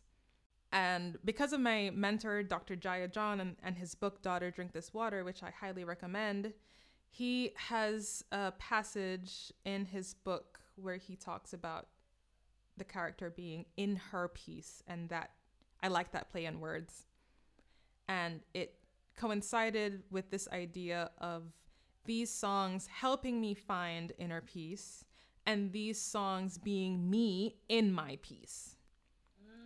And that's the intention of the album and the collection. You know, it's a collection of medicine songs. And the process was me listening to myself, healing myself, accepting my calling as an alchemy worker of transforming darkness into light, finding light on the other side of darkness, acknowledging darkness to find light, and using songs as medicine, because there are those who make medicine from herbs and plants and from different things, and I make medicine from music. And so making that album was me stepping into that calling of medicine making through songs. Yeah. And so in that way, I know that I am a healer. And making that album, because I had a lot of self-doubt, like, who am I? Nobody asked for these songs. Who wants to feel their feelings? Who wants to connect with spirit? Am I going to come off as preachy? Like, do people even want to hear this? What? No. And that's why I had you, because I was sending you songs. I was sending you Yeah. songs through the process. It felt very artist A&R relationship be like, I don't know, because I'm studying the industry and I'm basically in the industry, at least in Jamaica. I feel like I was able to give feedback as your sister, as a musician, as somebody in the industry, and even now I feel like as I'm learning more, as I'm in it, I can give you tips and tricks, and I can help you out for the next one even better than I did for the first one. So Yeah. Yeah. Yeah. But you were especially instrumental because being alone in my room at the height of lockdown, yeah, you would singing have and hearing driven the yourself songs crazy. no Yeah. but like singing and hearing the songs over and over and over again, at some point it does sound like garbage. It doesn't matter if it's like the chorus of heaven coming Yeah. down, like it sounds like garbage just because I've been listening to it 10 million times. And so I learned, to give distance and then to come Yeah. back and da You da gotta da da. take a step But I back. must say that even though that process was me stepping into my calling as a medicine worker musically, I'm also understanding that I will not always make songs like the songs in that album. Yeah. Like that collection in her piece is very intentionally medicine songs for the soul, for the world, for soothing, for healing. The projects that I'm working on, the projects that I have in the pipeline will always be for healing, but not in the same intention as the first project. And I'm still chewing on exactly what that means. Okay. You'll always be feeling your feelings, but in a different way than that first project. That's just also hand in hand Yeah. with just life, and people change and emotions change and the way that you hear And things people change. evolve. Yeah, people evolve. I don't want to use the word change, but we evolve. That's what I meant. That's Oh, okay. I didn't mean like change completely. I'm sorry. Change Go like ahead. 180. Yeah. I just like little things. Little things change, and that's part of evolution. That's that's the most normal thing about all of us, if you ask me. If Yeah, you're not evolution. evolving, Yeah. what are you doing? I'm worried about you. Yep. Are you sick? Are you? It's just like, what Master Tatiana says about being stagnant. That's energy needs to be flowing through you, and Right. that might change and evolve as you grow and as you Yeah. grow up and as you continue living your life. How would you say your relationship to tradition is like? Or what is your relationship with tradition? Every time I go home to Belize, I hang out with all of my elders and I ask them a bunch of questions. At this point, when I show up, they're like, okay, what story can I tell you now? Just because they expect me. Because growing up as an expat's child, I didn't feel rooted. I was always grasping for roots. And I guess I feel that even now. Yeah, floundering, grasping at straws. I admire tradition. And I want to know as much about it as I can. But also, as someone who grew up in the diaspora, exposed to other cultures and living my own experience and accepting my own experience, my relationship with tradition is such that I understand that tradition must change and evolve with me. Tradition is dying. Tradition is dying simply because society is not as it was. But in that death is a new life. And we are discovering what that new life is, especially with the series. What advice would you give to people struggling with their journey? Breathe. I feel like we struggled for so long to find our feet. I struggled for so long. I didn't tell the story of how I stopped struggling. I don't think. No, how did you? Because I was so confused for the longest while. was Honestly, it was very almost- simple. It was like a 180. I went to a Catholic conference. Surprise, surprise. I went to a Catholic conference in Dangriga in 2018, actually. And at this Catholic conference, I realized somehow there was a light bulb moment randomly where I was like, oh, there's no need for conflict. Because my main conflict was, how does this fit into traditional Christianity? And at this conference, I don't remember what was said, but I just had a light bulb moment of, oh, there doesn't need to be conflict. Which kind of is echoed in my song, I am divine, there need not be conflict, there need not be pain. Yeah. We were put here for a purpose. And if that purpose is divine, then to heck with the structures that we put around it. Right. So what do I advise people? Breathe. Number one, do the thing, whether it's taking a walk or sitting still or going for a swim or going to the beach. Do the thing that brings you external peace and sit with yourself and examine what's going on. And no, sit with yourself and just understand that the you that you are sitting with is a-okay. And just because that you that comes up when you're still, just because that you is different from what is expected, doesn't mean that it's wrong. And that maybe it is your external world that is wrong. And it says in the Bible, I don't quote the Bible often, but greater is the one in you than the one in the world. And if you're having conflicts with what is within, maybe it's because you're putting too much value on what the external world says. I would also say to do research. Listen to this podcast. Ask your aunties. I was just about to say ask your grandparents. Listen to our ask the people around you questions, and if they can't answer your questions, ask them if they know someone who does. Yeah. And something that I learned in my journey is that, back when I was confused, I think even if someone had given me a straight up answer of, yo, you're fine, ma, which many people did, it took me having whatever light bulb moment to really be at peace. Yeah. It wasn't someone telling me something that made me feel at ease. Something happened within me during my journey that was like, oh, I'm okay. Yeah. So I would say that even if you get the answer from someone, if that still doesn't bring you calm, it's because you're still on your journey to whatever will bring you calm. I think that. And no one's journey is the same. Yeah. All right? Because there are people who will be like, this is how it's supposed to be. You're supposed to, not know when you owe it, huh? And no. Like, how it happens for you is how it happens for you. And if it's different, then you're going to have to figure it out by feeling around in the dark. But that's completely normal. Yeah, and that's okay. I think that in moments of confusion, sometimes you just have to let go, let God, and trust that you're stronger than you think you are. You can handle situations better than you think you can.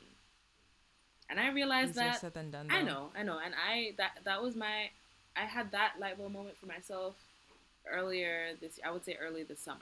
I was like, whoa. I am stressed and having panic attacks about shit that I can't control. But even if I can't control what's happening around me, I can control myself, and I can control my own reactions, and I can handle whatever that does land on my plate. I can handle it. Because God does not give me more or less than I can handle. Period. Anyway, what makes you a modern day Garifuna? The fact that I receive songs in English. Period. Actually. And not in Garifuna. Actually, though. The fact that spirit speaks to me and that the woman who walks with me speaks to me in a way that I can understand and not in the way that is expected. Yeah. The fact that I have lived in a couple countries and I have taken bits and pieces of those countries while being aware of my Garifuna-ness and therefore becoming an amalgamation of all of those things, like this hybrid person. Yeah. More than a couple countries too. Yeah. Going to therapy and discovering things, attitudes, feelings that are not mine, but that come from my parents and grandparents and probably their grandparents and their grandparents, discovering those things and actively choosing what I will not pass on. Unlearning, and actively choosing not to pass that on should I have children, or even to my nieces and nephews. Making a conscious decision to do things differently. One of those things being not fearing spirituality. Yeah. Some people have had experiences that make them fear spirituality, and I do not diminish that. That is completely valid. My experience has been one of joy and adventure and a lot of healing. And that is what I choose to pass on, and that is how I choose to view spirituality, as my relationship with the divine. It doesn't have to be this crazy, like, look, this ancestor come and she backs me down. And yeah, no, none of my ancestors have boxed me down. They've been, like stern. Yeah. Lovingly stern, but yeah. What makes me a modern day Garifuna is having this podcast, having these supposedly taboo conversations, and spreading them with the world. taboo. In quotations. Yeah. That's beautiful. Oh my gosh. Is there anything else you want to say that you didn't get a chance to say? My name is Ferosa. That is my preferred name, but I'm not offended if you call me Stefan or Steph. I am a singer-songwriter. I write songs from my soul. I have a beautiful relationship with the woman that walks with me. She told me a little bit more about herself a few weeks ago. Really? Which was really amazing, because I was like, wow, yeah. She fiercely, fiercely loves me and protects me. And as I'm saying it, like, I'm feeling it. Oh. Yeah. I wouldn't exactly say she's my friend, but she is someone that I trust and who I can genuinely say that I work with in producing songs. And yeah, we're good. We're really good. I can say that we're really good, especially now that I know how to deal with the fatigue that comes after performing. Different modern day Garifuna have told us how they are an energy worker, and I guess I am too an energy worker. I alchemize dark emotions to find light on the other side. And I do that through music. My guitar is my medium. I don't necessarily need my guitar, but my guitar is my main instrument to like hone that energy work, if that makes sense. Like how in Harry Potter, everyone has magic, but you need the wand to like channel that. Yeah, the energy. And so, yeah, my guitar is my tool to channel that alchemy. And I use the word alchemy because that's what was given to me a few years ago. And because if you've read Paulo Coelho, The Alchemist, please do read that book. It's awesome. And yeah, I'm grateful for this podcast, and I'm grateful for the work that I'm doing. And despite still having imposter syndrome, I feel that. and feeling like I ain't shit, feeling like I'm not that talented, even despite saying all of those things and having those emotions, when I get quiet, I know that healing is my mission, and it is through music and through this podcast. And so, which is why, despite those surface level feelings, I continue to do what I need to do. I continue to do what needs to be done, because I don't want to get sick and I don't want to die. And I chase that feeling of feeling fulfilled, which is the feeling that I feel once I've edited a podcast episode or after I've created a song. So I'm still on the journey, but I'm further along in the journey than I was. Yes. That's what I have to say. I have to say that I am so proud of you. I'm so proud of your journey.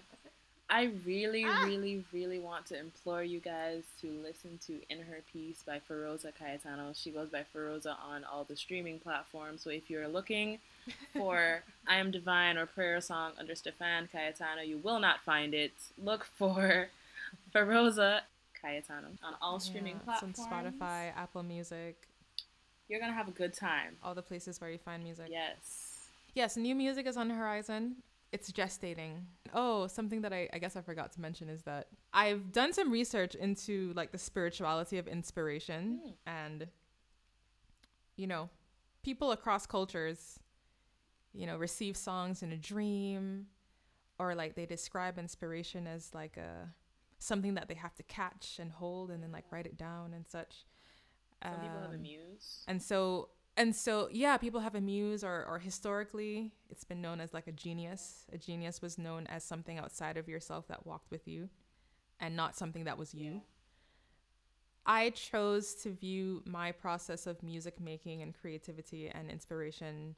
I see it through the lens of Garifuna spirituality, perhaps because I don't know why that is, and maybe I'll figure that out over time. But Baba Roy used to talk about this process of Ichigahot, right, where it is taught, and he describes it. He wrote a poem called Drums of My Fathers, and when he talks about how that poem came about, Ichigahot, it came and it just came and it was there.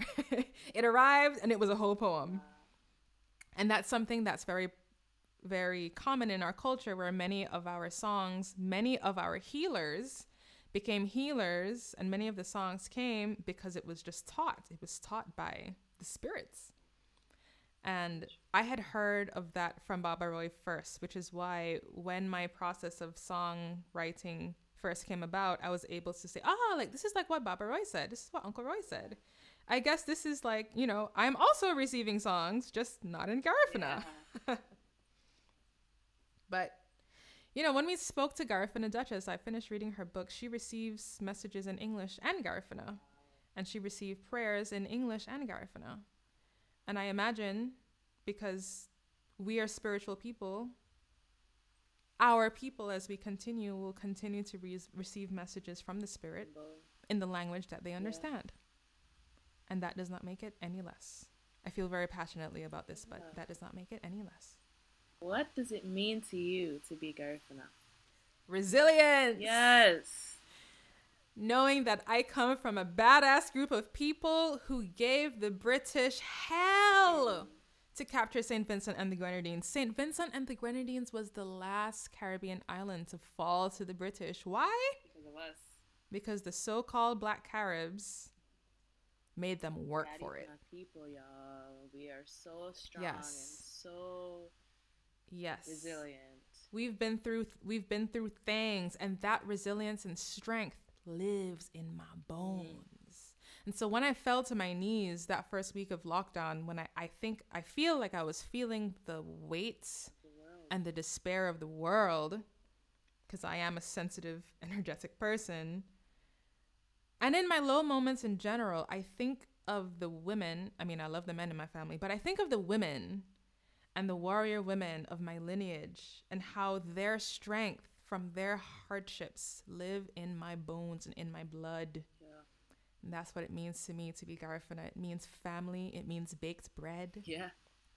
It means showing up to my auntie's house unannounced and being like, Auntie, do you have food?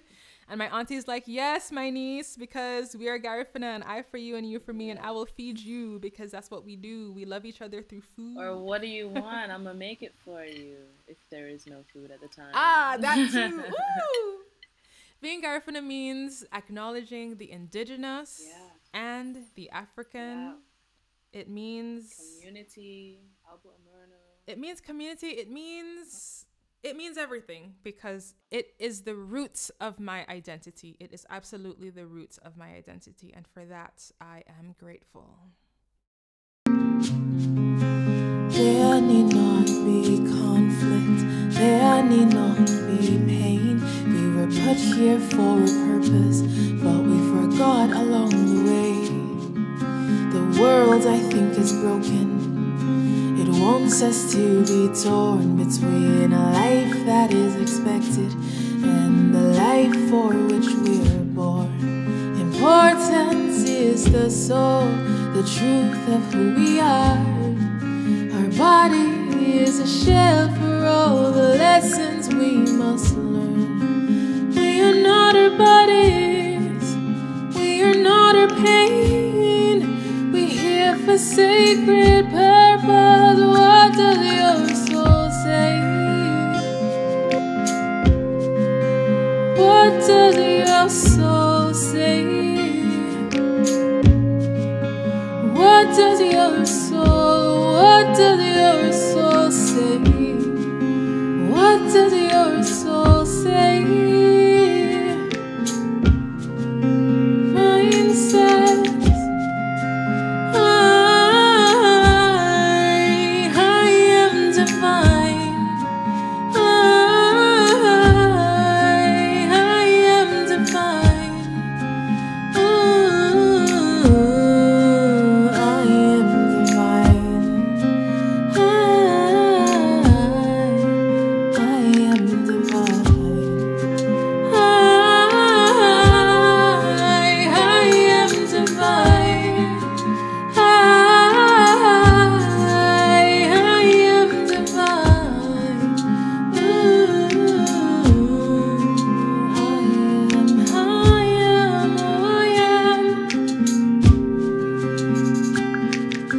I am a soul.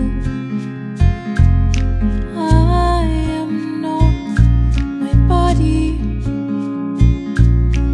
I am divine. I am divine. I am a soul. I have a purpose. It is divine. It is divine.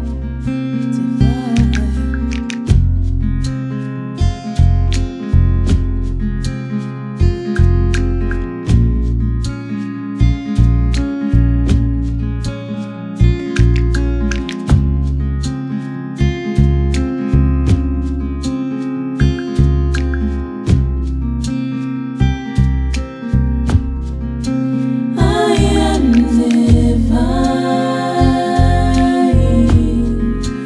I am divine. I am divine.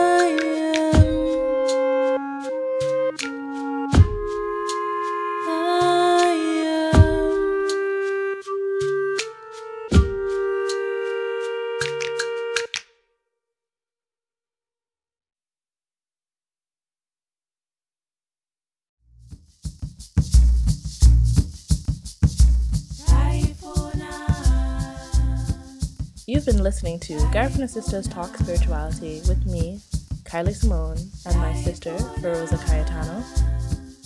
If you enjoyed our show, introduce a friend and show them how to subscribe on whatever platform you're listening on. You can follow us on Instagram at Garifuna Sisters Podcast, and you can email us at garifunasisters@gmail.com. This is an ongoing conversation, so feel free to send us any questions or comments through the Anchor app or dropping us a message through our email or social media. Until next time, Bungyo Goma.